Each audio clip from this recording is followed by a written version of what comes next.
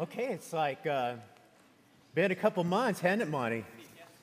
So let's try this. Good morning. Oh, that's good, man. That's what I needed to get going here. Hey, all right, the sirens in Greek mythology are these like human-like beings, and they have this song, the siren song. And I want you to know, traditionally, they're located in the Strait of Messina, in between Italy and Sicily. And here they wait for the passing ships, and they lure them into this moment and this place of destruction. In the Odyssey, Odysseus, who's coming home after the fall of Troy, realizes that he is about ready to go through this strait. He's about ready to encounter the siren song. And so what he's done and what he's been advised to do is to put wax in the ear of his sailors so they could row past this, so that they don't hear the alluring call of the sirens. But you see, Odysseus wants to hear the song. And what they do is they tie him to the mast of the ship.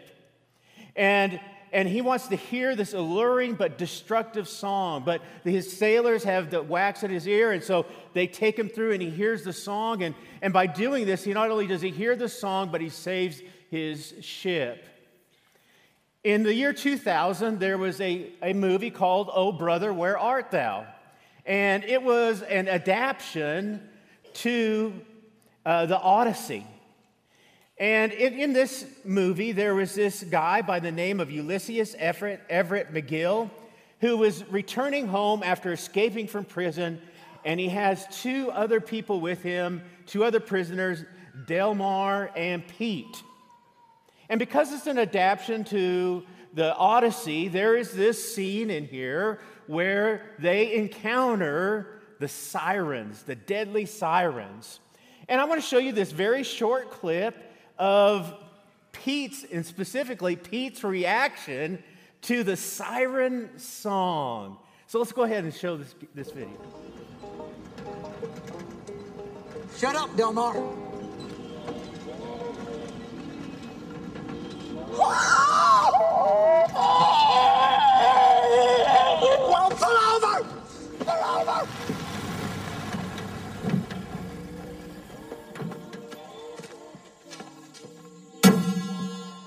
Guess old Pete's got the itch. Go to sleep, you little baby. Go to sleep, you little baby. Whether we're talking about Odysseus or whether we're talking about Oh Brother, Where Art Thou? The siren song has always been a symbol for dangerous temptation. And I wanted to let you know today that in Scripture there is another siren song that sings just as powerful, and it's sung all throughout history. And the siren song in Scripture is the idea of worldly greatness. And in Luke chapter 22 and verse 24, it says there is a dispute that arose among the disciples. And this dispute was about who is going to be the greatest in the kingdom of heaven. And Jesus understands the power of the destructiveness of this siren song. And over again, what he's going to do, and repeatedly what he's going to say to his disciples, he's going to try and warn them about this siren song that is so destructive. And today, what we're going to do is we continue on our Crosswalk series. We're going to talk about sacrificing worldly greatness for spiritual greatness. I want to let you know that we struggle with this. We struggle with this siren song of worldly greatness. We struggle with this. And I want to let you know that not only do we struggle with this, but the disciples also struggled with this. And you would think that of all the people who would not struggle with worldly greatness would be the disciples. After they walked with Jesus, after they talked with Jesus, after they noticed how he served and ministered to people, all his teachings, you would think that they would not struggle with this siren song. But that's not the case. Turn in your Bibles to Mark chapter 8. Mark chapter 8. Follow me here just a little bit from the text. Mark chapter 8. In Mark chapter 8, Jesus makes this proclamation. He says this, I'm going to go to Jerusalem, I'm going to be betrayed, and they're going to kill me. Peter, at that point, who doesn't like that message, says, I want to let you know, he takes Jesus aside and he says, listen, that ain't going to happen to you. You are ruining my kingdom dreams. And Peter rebukes Jesus. In return, here's what happens, though, is this. Jesus rebukes Peter. And he says, I want to let you know, you've got this all wrong. You've got this all wrong, Peter. What you need to understand is that you're going to have to deny yourself. You're going to have to do cross-bearing. Mark chapter 9, again, he tells his apostles, his disciples, he says, I'm about ready to go to Jerusalem. They're going to betray me. They're going to kill me. I'm going to hang on a cross. And again, as they're traveling on the road, Mark chapter 9 and verse 33, and when they're traveling on the road, Jesus says, what were you guys arguing about on the road? And they go, we were arguing about who's going to be the greatest in the kingdom of heaven. And in order to illustrate this, here's what he does. He brings a child to him and he says, I want you to know that you're going to have to become like a child. And you're going to have to deny yourself. And you would think that they would get that then, but they don't. Turn to Mark chapter 10, and this is going to be our text for the day. Mark chapter 10. Again, Jesus pronounces the fact that he is going to go to Jerusalem, he's going to die. And you would think they would get it then, but they don't. Let's read the text together. Mark chapter 10, verses 35 through 45. It reads this way. Then James and John, the sons of Zebedee, came to him. Teacher, they said, we want you to do for us whatever we ask. What a question, huh? Jesus, do whatever, whatever we want to, you tell, Jesus, we want to ask you a question and just do what we say. Jesus' response, what do you want from me? He asked. They replied, let one of us sit on your right hand, the other sit on your left. Jesus says, you don't know what you're asking. You have no idea what you're asking. Jesus says, can you drink the cup I drink or be baptized with the baptism I'm baptized with? We can, they answered. Jesus said to them, and you will. You will drink the cup I drink and be baptized with the baptism I baptize you with. But to sit on my right or left is not up for me to grant. These places belong for whom they have been prepared. Now, when the 10 heard this, they were above all this. No, they weren't. In fact, they become indignant because James and John got the early in. They become indignant with them, with James and John, and Jesus called them all together, and he says this, you know that those who are regarded as rulers of the Gentiles lord it over them, their high officials exercise authority over them. Not so with you. Instead, whoever wants to become great among you must be your servant, and whoever wants to be first must be the slave of all. For even the Son of Man did not come to be served, but to serve and to give his life as a ransom for many. Yet, in their brazenness, James and John still request in the midst of all this to sit on the right hands, these positions of authority. While I was doing a little research about this text, I rolled upon this quote. I love this. It came out of a commentary of Mark. It says, the disciples heard Jesus' word, but they have the music all wrong. They still dance to the world's tune. So as we examine this topic of greatness, here's the first thing I want to tell you is this. It's important to note is that Jesus wasn't condemning greatness in its entirety. He wasn't condemning greatness. In fact, in the verse it says, whoever wants to be great. There is a greatness to the kingdom of God, but it looks totally different from that of the world. It is totally different from the world. There is a self-walk greatness that is completely different from the cross-walk greatness that God calls us to. So what is this self-walk greatness? What is this? Well, what Jesus did, he said, I want you to look over here, and I want you to look at the rulers of the Gentiles. And I want to point out to you what this worldly greatness or this self-walk greatness looks like. Look at the rulers of the Gentiles. And he uses two phrases there that describe what this is. The first one is this, is that they lord over them, and the other one is they exercise authority over them. But what does that mean? What does that mean? To lord over or to exercise authority over someone. It means this: self-walk greatness is heavy-handed use of authority. Self-walk greatness is the desire to dominate. Self-walk greatness is this demand for compliance. Self-walk greatness is this high-handed autocratic rule of others, especially if it is to our advantage.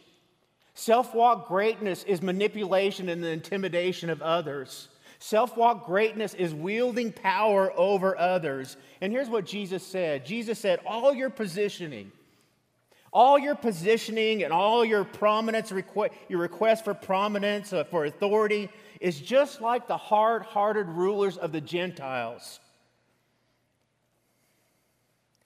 And because they had this self-walk greatness and this worldly greatness, they could not grasp the true nature of the kingdom of God. And you might be going, man, that's bad. But you don't have to worry about me. Listen, I don't have to worry about this. Listen, I'm not a leader. I hold no position of authority in the church. I'm just this ordinary Christian. But understand this. Jesus was using the rulers of the Gentiles only as an example, an illustration. Not to say it's just restricted for leaders. And what that means for us is this. It's the idea and the concept is that we are all, as crosswalk followers, not to engage in self-walk greatness.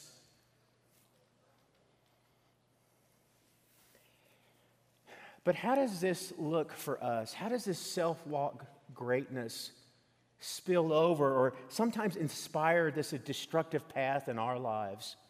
Self-walk greatness for us is this.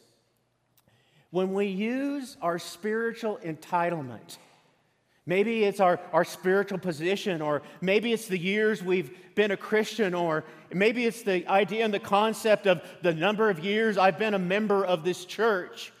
When we do that to get what we want or demand compliance, that is self-walk greatness. Self-walk greatness is when in my day-to-day life I demand my way over the needs and the concerns of others. Self-walk greatness is when I step on or step over others to get what I want or to what I want to do. Self-walk greatness is manipulating other people to get what I want. Self-walk greatness is intentionally positioning myself to get attention from other people. Self-walk greatness is when I do have delegated authority or power, I use that authority or power not for the betterment of the people, but for my own self-interest. And that's how we struggle with this self-walk, this worldly leadership.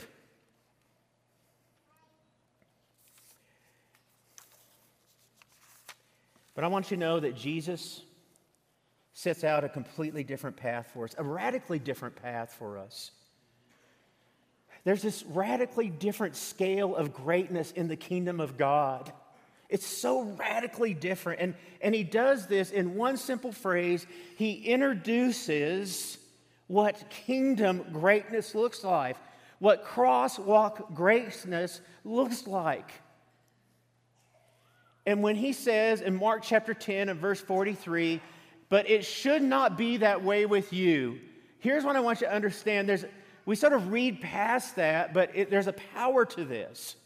What happens is that he's taken that phrase and the verb of that phrase, and he's put it in with a future imperative. And I know, but here's what he's saying is this: I am commanding you from this point on, this is not what greatness looks like. Not like the Gentiles, not like the world. It's going to be completely different.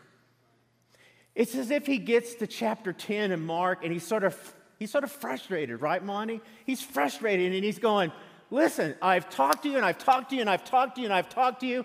And here's what I'm telling you. From this moment on, greatness will look differently.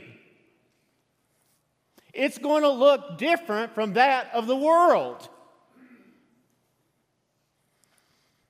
And so we got to figure this out. Jesus defines crosswalk greatness by using two terms. He uses the word servant and he uses the word slave. And when we talk about, I'm going to sort of peel back the layers of this a little bit. Being a crosswalk servant, what does that mean? And we hear this all the time, being a servant of Jesus Christ. I'm a servant of Jesus Christ. We're to serve the Lord. I mean, we use this all the time. Literally, it means this: one who advances the interests of others, even sacrificing their own interest. That's what a servant does. But man, I was studying a little bit more and I dug just a little bit deeper. And the origins of this come from the word dust. Dust. Literally, a servant is one who labors in the dust, who runs through the dust. Are you catching the picture of this? The beauty of this? When we live in the trenches with people, we're running through the dust. It means we help people where they are and we're running through the dust. It means we don't stand at a distance and go, I think you need to be able to do that, and you need to be able to do this, and you need to be able to do that. It doesn't mean any of that. It means we run through the dust with people. Jesus is telling us that crosswalk greatness means we labor in the dust of each other's lives. I want you to think about just for a moment is this. Think about the ministry of Jesus Christ. You know what he did? He just labored in the dust. He ran through in the dust with people. The next one is slave. Now understand, when we talk about servant, we're dealing more with the activity. When we talk about slave, we're dealing more with the relationship with the master. And to be a slave, it says to be a slave, to be a chief slave. Literally what he says is this. He's saying, I want you to be completely dependent on me as Master Jesus. And to be a slave means I'm completely consumed to do the will of our Master Jesus. It answers this question, how and why should I serve, doesn't it? How and why should I serve? How can I advance the interests of others above my own? How can I walk through the dust of the lives of people? How could I do that? Because I am completely dependent upon King Jesus, and I'm completely consumed by his will. Practically speaking, it means this: I am not free to do whatever I want. Let me say that one more time. Practically speaking, it means this: I am not free to do whatever I want. I am completely consumed with the will of the Father. The last thing to understand is this word that we often overlook. If we're going to talk about crosswalk greatness, this last one is so important. Notice in Mark chapter 10, verse 45. Put your eyes there and notice this one word. The last element of crosswalk greatness is the word all. It's the word all. It means that I cannot pick and choose who I will serve. Yes, no, yes, no, yes, no, yes, no. I serve all. It means I advance the interests of all people. It means I walk in the dust of all people. It means I sacrifice my interests, my own interests, for the sake of all people. You see, Jesus is calling us to a greatness, not a self-walk greatness, but a cross-walk greatness. And I want to break this down just even a little bit more. So what does that mean in my day-to-day life? What does that look like, Bill? Tell me some more here. The first thing it is this. Crosswalk greatness means I renounce all of the world's definitions of what it means to be great. Did you hear that? Crosswalk greatness means this. I renounce all the world's definitions of what it means to be great. I renounce power and dominance and manipulation and intimidation. Crosswalk greatness, and I love this one. Crosswalk greatness means we are a dirty, dusty people. We are a dirty, dusty people. Why? Because we're running through the dust of people's lives, and they're running through our dust, the dust of our lives. And so we walk around, and it's a good day. We got a lot of grime on us, right? Hey, this is the only time I'm ever going to tell you to go get dirty. Listen, go get dirty. Sean, see a little dirt on you, brother. That's good, man. Lorinda, I see a little dirt on you. Way to go, man. That's great. That is awesome. That is awesome. Link, I see you, man. You are just filthy. And that's good, man. Way to go, Link.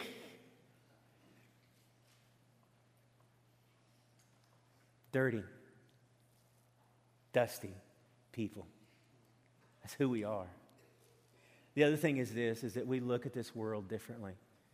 We just look differently at this world. We don't look at it from how people could meet my needs, but we look at this world on how we can meet the needs of people around us. We act differently. We long for moments and times when we could serve. I mean, we need to be the church that we got to turn people away. Hey, we have a service opportunity. We have 500 people. I'm sorry. We're going to have to turn at least 450 of you back. I mean, we long for that. We act differently. Crosswalk greatness means this also. We are not consumers. We're servers. Did you hear me? We are not consumers, we're servers.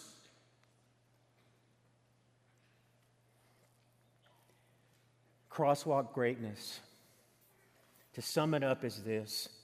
Crosswalk greatness is dying to myself so that I could live for you. There's still one more question to be asked.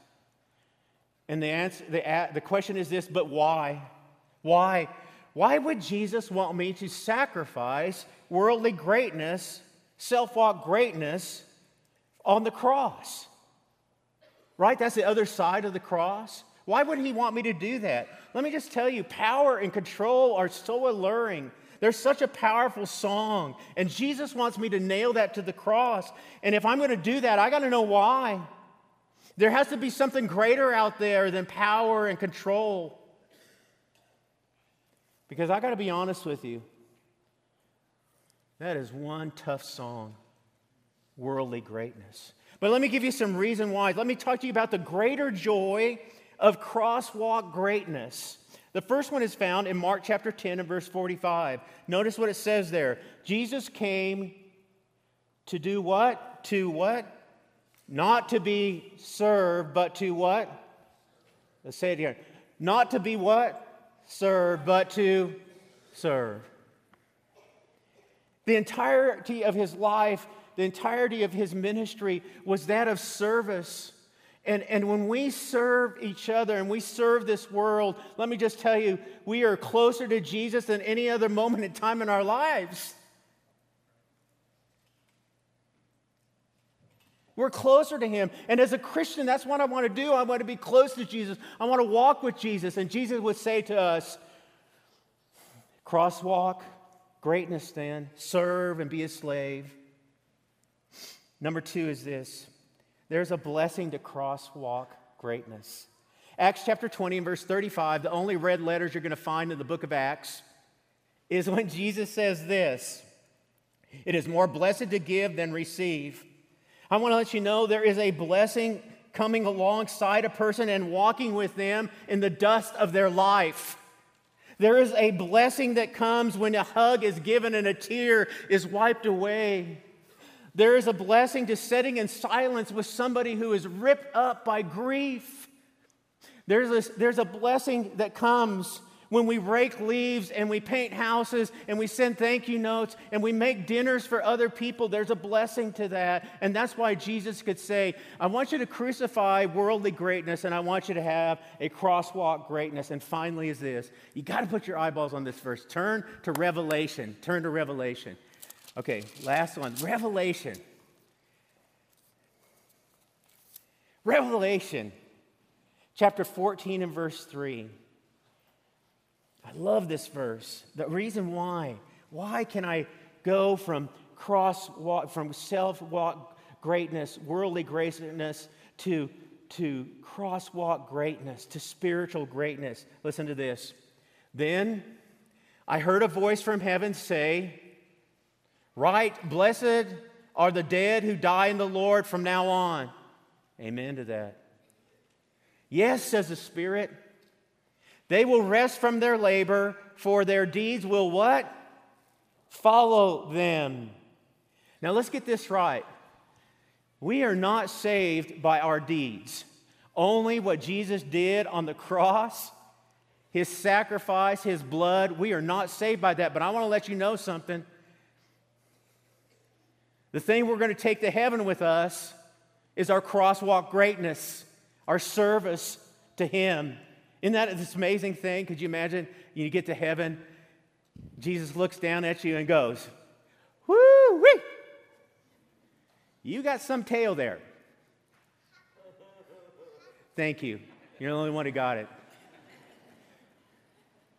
I mean, it's this tail of stuff that's following us. It's all the deeds that we've done, the service that we've provided people. Isn't that cool thought? Isn't that a cool imagery there? Yeah, amen is that. That's a cool thought, isn't it? And so that's what He's calling us. That's the why. So today, here's the call. Let us sacrifice worldly greatness so that we can receive a greater joy of crosswalk greatness. And today, here's what we're here to help you with. We're here to help you sacrifice worldly greatness for spiritual greatness for the Lord as we stand and as we sing.